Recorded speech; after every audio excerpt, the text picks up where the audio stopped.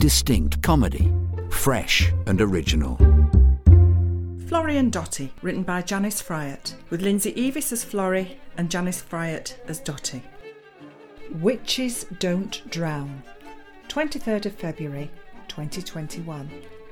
On the phone.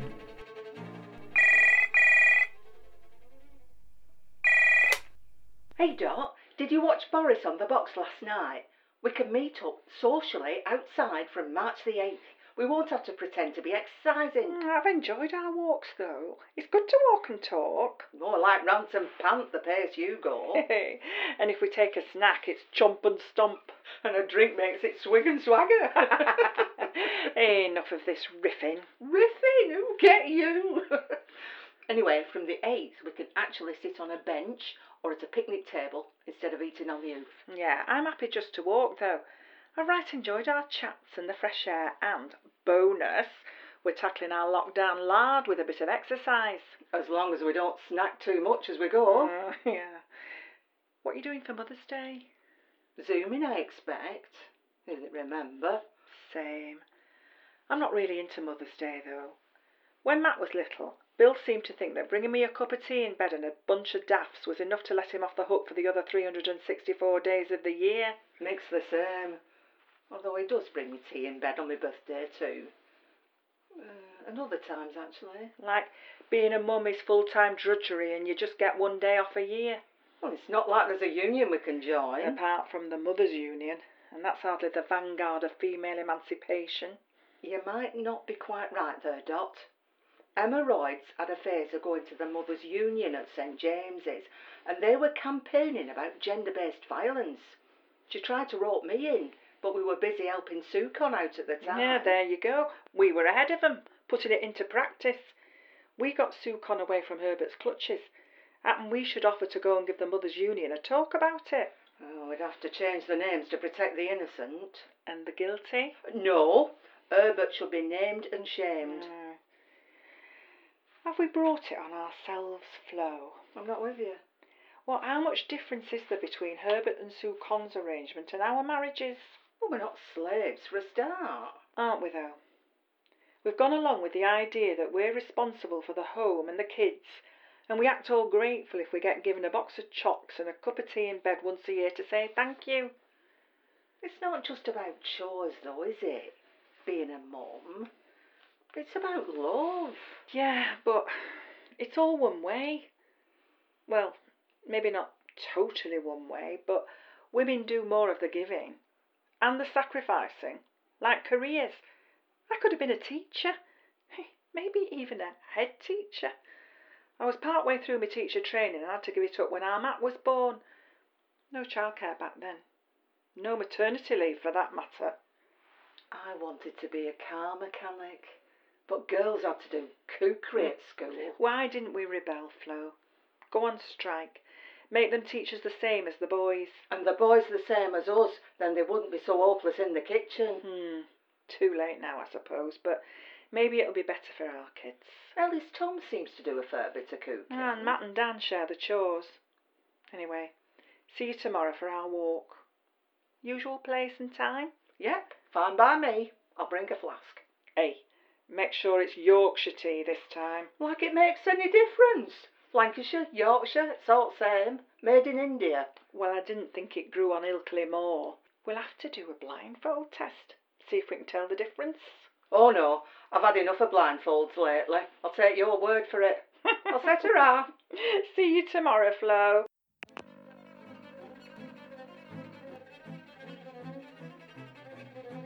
"16th of March 2021 at a picnic table."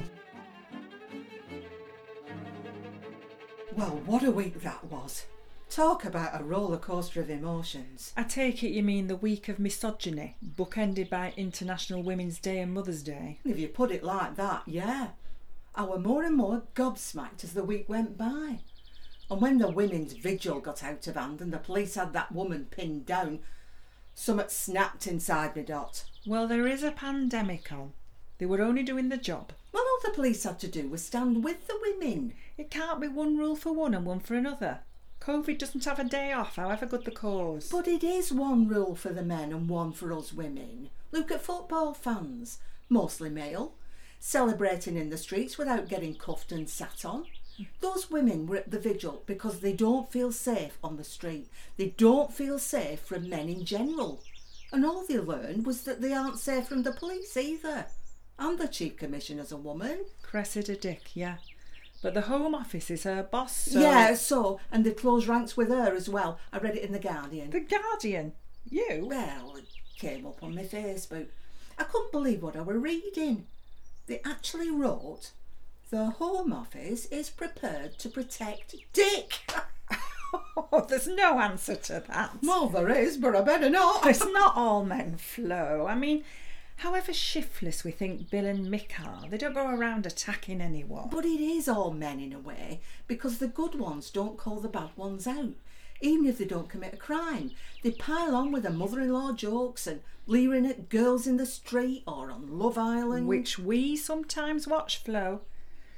I think it's our fault as well for being complicit. How do you mean? I mean, we women have adapted our behaviour to suit men. You mean like shaving our armpits and that? No, well, yes, that as well, I suppose. And dressing to attract men. And laughing at mother-in-law jokes for that matter. But I mean the things women do and we don't even think about it to keep safe. Like not walking alone at night. Like carrying car keys so they could be used as a weapon if necessary. It's common sense, Dot. I never liked our Ellie walking home in the dark.